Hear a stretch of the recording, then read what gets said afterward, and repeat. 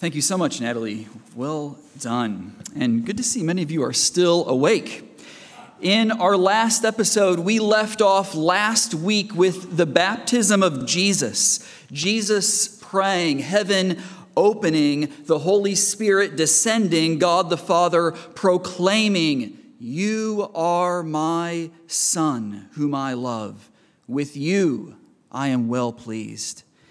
And so it's precisely that aspect of Jesus' identity, the Son of God, that Luke draws our attention to today, both through that record of Jesus' genealogy and the narrative of his temptation. So we're going to let Luke lead us through this passage this morning. You'll see in your outline the thoroughly imaginative signposts of the path that we will follow today. The past temptation, the first, second, and third temptation, and then the coming temptation. The past temptation. So if we rule out the option of just skipping this section of names altogether, and some of you may wonder why that wasn't an option, what do we do with this sprawling list of names at the end of chapter 3? Well, we could do worse than asking ourselves if Luke has indeed deliberately ordered and structured his account, what does he want us to notice here? And perhaps Luke intends us to observe this, that Jesus, in fact, does have an ancestry. He has a genealogy. Jesus has a family tree. And those, of course, are marks of humanity. Ancestry is a somewhat arcane, niche topic, though with online tools, DNA tests, shows like Who Do You Think You Are? Some people are into that. How much of your family tree are you familiar with? Invariably, what we find when we dig into our ancestry is that some names are all but lost to history, while a few others may remain notable and enduring the test of time. That's not unlike Jesus' family tree. What else does your family tree share in common with Jesus' family tree? Well, if you think about the names that you know on your family tree, if you look at the names in Jesus' family tree, you won't find on either of those trees an unblemished leaf, a perfect son. The first son on Jesus' family tree, Adam, remember, he was created by God, given a pristine relationship with God in the Garden of Eden, and then was tempted in the garden by the serpent and chose to listen to the serpent's words instead of the words of God. That's important. Adam's failure had cosmic consequences because from that initial rebellion, then sin enters the world, doesn't it? We know some of their stories better than others, but every single son from Adam all the way to Joseph in Jesus' genealogy, they're stained by sin. And here's another way of thinking about that. Up to Jesus, all of humanity was guilty of giving in to temptation. And so in one way, this list of names that we've read through it reads like this roll call of failure, a litany of longing, if you will, for someone better, a stronger son, a sinless son. We began our reading in verse 23 with Luke's words. Now, Jesus himself was about 30 years old when he began his ministry. He was the son, so it was thought, of Joseph. So it was thought. It's Luke's wink and a nod to his readers, saying, think again, Luke again, if you will. You may think that Jesus is Joseph's son, but the reality, it is so more profound than that. We've heard the voice of God saying about Jesus, "You are my son." And now we see Luke's genealogy, which is tracing this line from Jesus to his true father. Jesus is capital T, the Son of God. You may have also recognized David's name. Did you see that in Jesus' genealogy? Roughly 1,000 years before Jesus was born, God promised King David this son whose kingdom would be established forever. Curiously, though, Luke traces Jesus' genealogy through David's son Nathan and not through David's son Solomon. In fact, he lists no kings of Israel or Judah after David. And I reckon, could that be Luke's way of highlighting Jesus as the ultimate, legitimate, permanent son of David, the promised king, the Son of God? With that in mind, as we move now to the narrative of chapter 4, it's intriguing to consider that Jesus, the Son of God, could have celebrated his 30th birthday with a hike to the wilderness. Have a look there at chapter 4, verse 1. Jesus, full of the Holy Spirit, left the Jordan and was led by the Spirit into the wilderness. Did Jesus just happen to find himself in the wilderness because he took a wrong turn at Nazareth? Of course not. You see, it's the Spirit who leads Jesus. So what's about to happen, this is not an accident. It's full of purpose. What we're going to read and go through, this is part of God's plan for his son. If you happen to count, did you see how many names there were listed in Jesus' genealogy? There's 77. That's interesting. 77 different names in Jesus' genealogy, but the most notorious name in this passage, it doesn't occur now until verse 2. The devil. For 40 days in the wilderness, Jesus was tempted by the devil. What a way to begin your ministry, eh? In the Old Testament, the wilderness, that was the scene of the undoing of God's people. The Israelites endured 40 years of suffering in the wilderness as punishment for disobeying God and rejecting his word. Although they were the people of God, the Israelites, they lived in a way that rarely resembled their calling. And so the key question is then, will Jesus, under the most trying of conditions in the wilderness, will he live in a way that matches his identity as the Son of God? Is there any weakness, any waywardness, any inconsistency in Christ? We'll find out. And that brings us to the first temptation. At the end of verse 2, you'll notice he ate nothing. Jesus ate nothing during those days, and at the end of them, he was hungry. Well, duh, we think. We don't need an investigative reporter to tell us that, do we? I suppose so, though in Luke's stating the obvious, let us remember that Jesus, the Son of God, he knows what it is to lack, to keenly feel that very basic yet very brutal pain of hunger. Jesus knows physical vulnerability. And hear this, Jesus' humanity is in no way diminished by his divinity. Why didn't Jesus die in the wilderness? What sustained him? God did.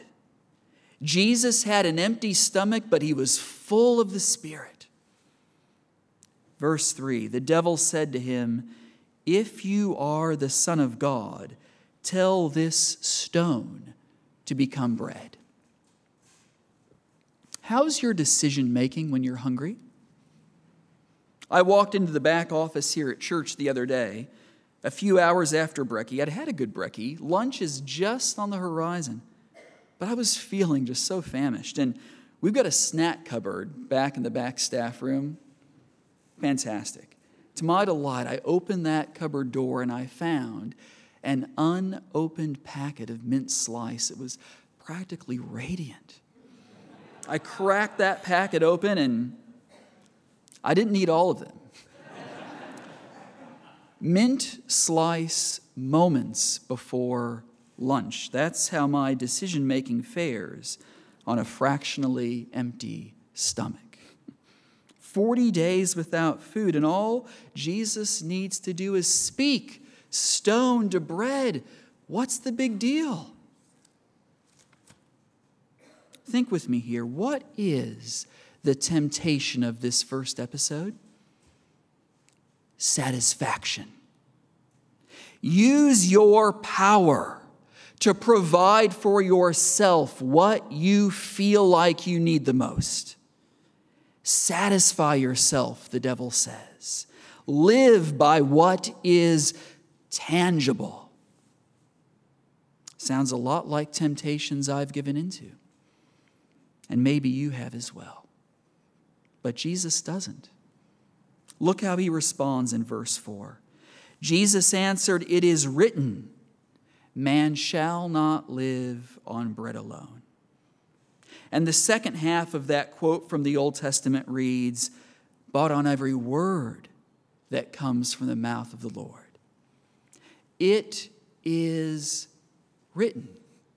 Jesus goes back to Scripture. He will be sustained and satisfied by the words from the mouth of his Father.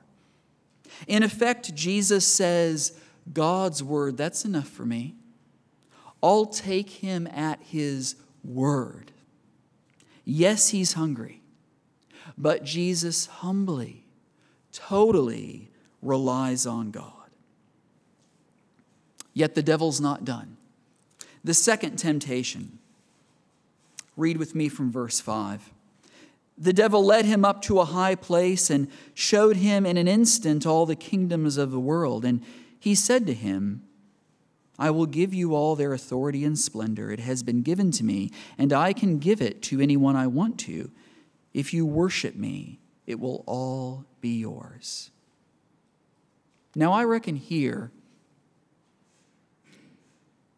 we see that no one had more offered to them in a moment of time or a lifetime of time than Jesus did in this instant, eh?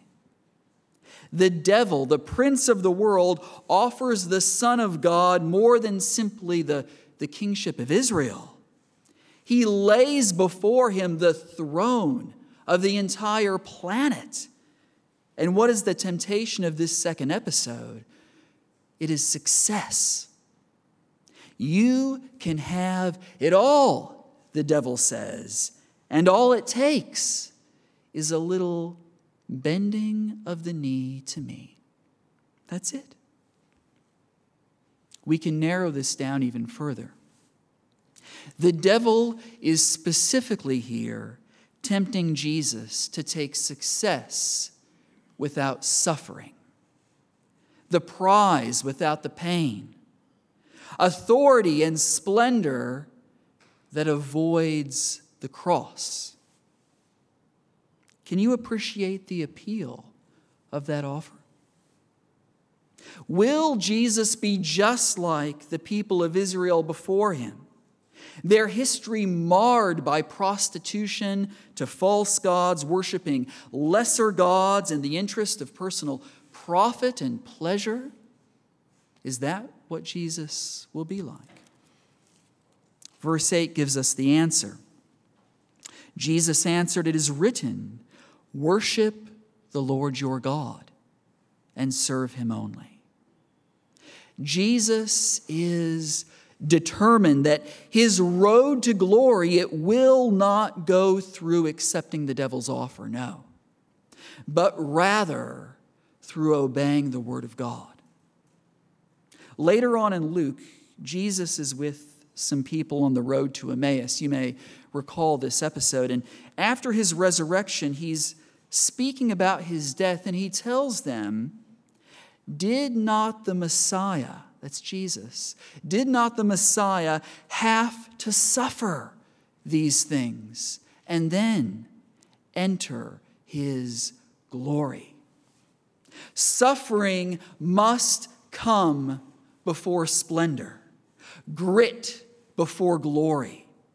Jesus made that choice for you. He made that choice for me. I'm so thankful, eh?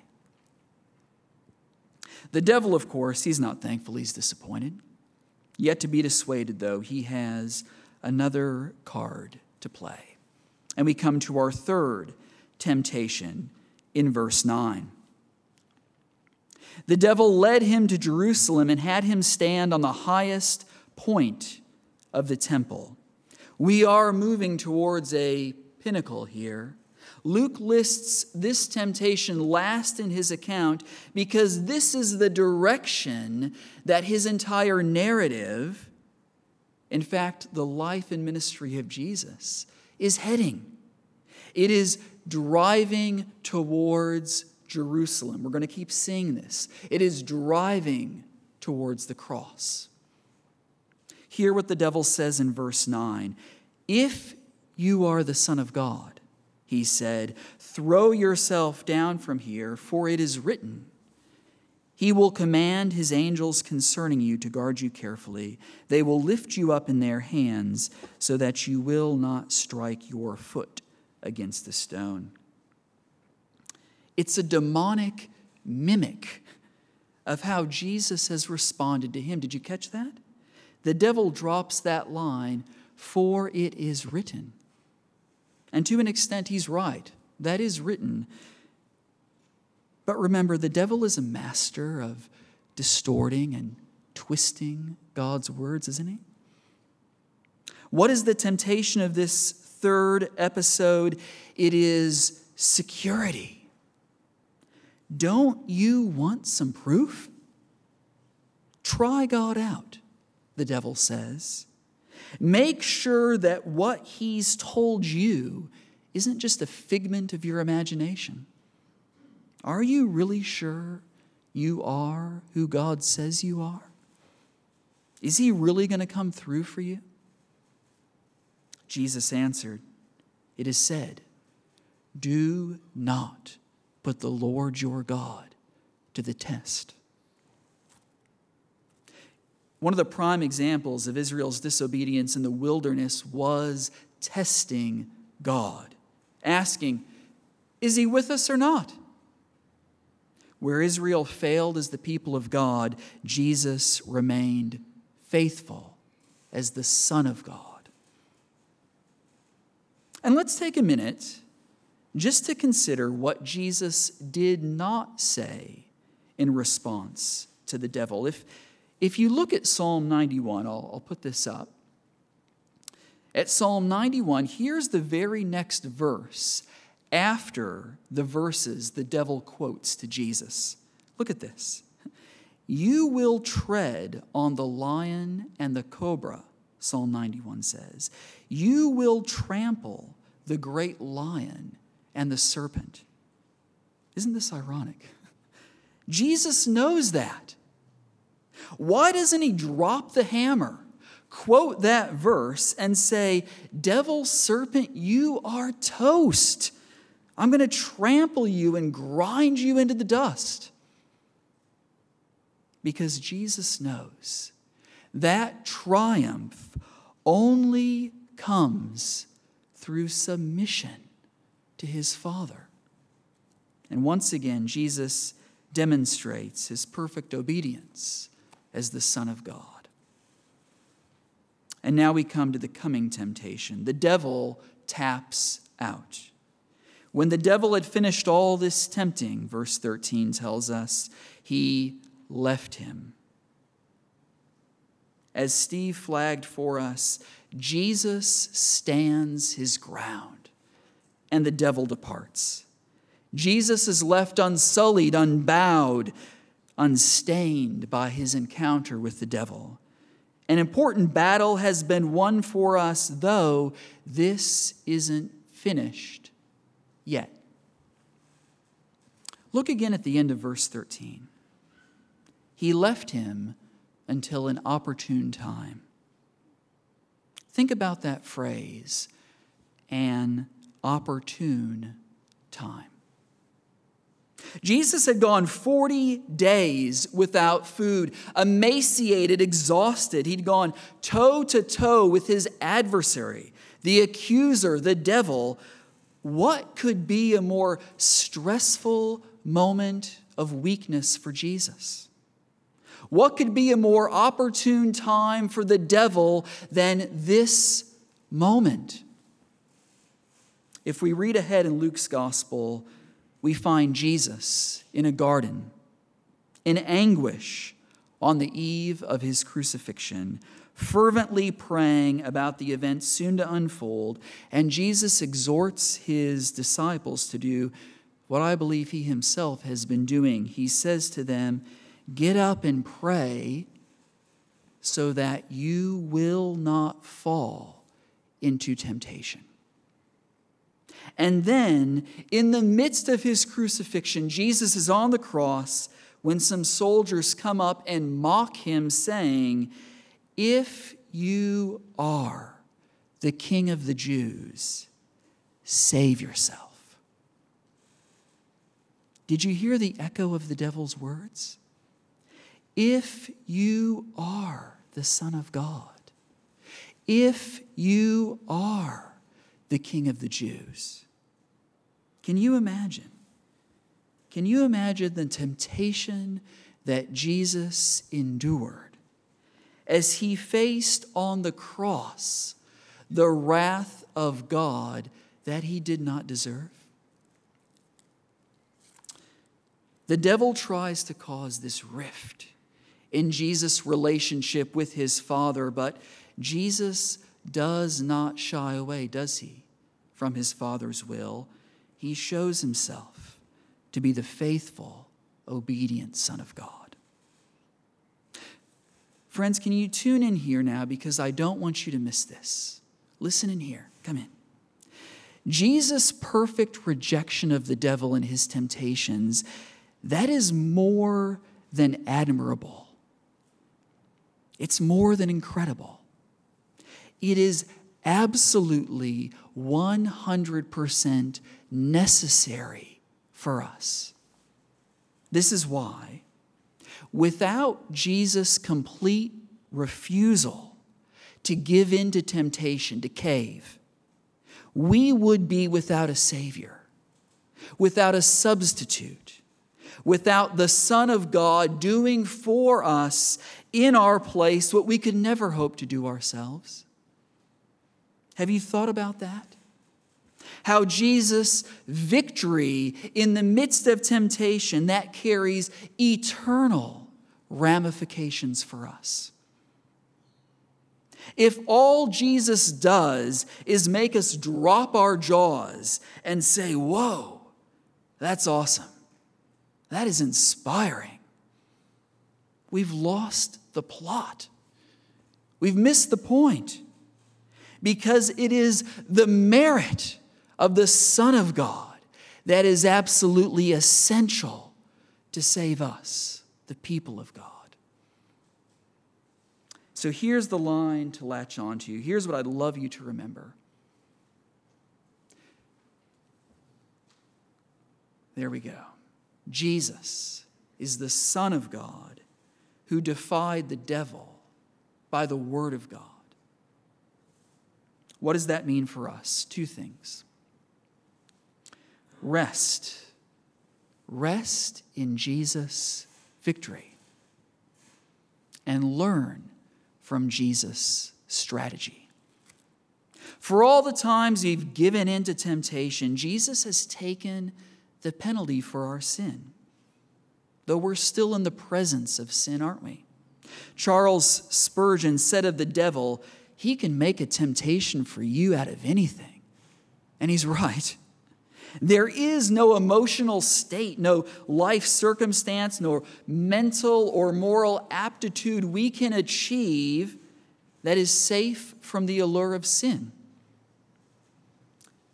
Temptation occurs when we hear the palatable, the seemingly reasonable, sugar-coated words of the devil. Words that would draw us away from the words of God. And sin is when we lean into those words, when we welcome them and act on them. And we know what that's like, don't we? That is all too easy to fall into. And sometimes, perhaps it's even hard for us to want to say no to temptation. Isn't it wonderful then that Jesus does not stand above us? He stands with us and for us. Rest in Jesus' victory. Learn from Jesus' strategy. What was Jesus' strategy in the midst of temptation against the devil? It was to stand on God's word. Remember God's promises. Rely on God's strength. You know, our sharpest weapon against the word of the devil is the word of God, right? But a sword that is dull and rusty and hard to pull out of its scabbard, it's practically useless in a battle with temptation. Would you agree? The further you stray from Scripture, the more dust your Bible gathers, the more susceptible you are to the devil's schemes. So what sort of shape are you in when it comes to wielding the weapon of the Word in your fight against sin? What sort of shape are you in? And I'll tell you, something we are so good at when we are being tempted. We are so good at justifying to ourselves why giving in to temptation is legitimate, why it's okay. We're very clever. And our inner selfish, self-righteous voice, that is incredibly powerful. And so the question is then, when we're in the midst of temptation, when we're in the thick of the fight, when we are on the cusp of falling into sin, whose voice will we listen to? Ours or the voice of God? Will we take ourselves back again to the Word of God made flesh, to Jesus?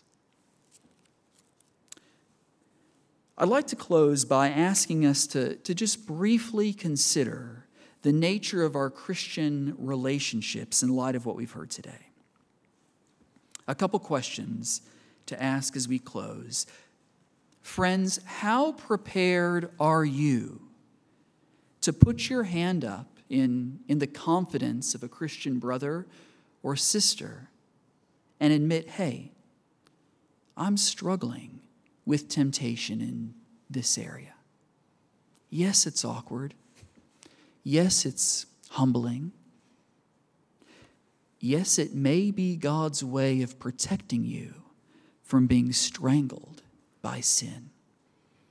And then the flip side of that, how prepared are you to walk with a fellow Christian as they are in the messiness of fighting temptation?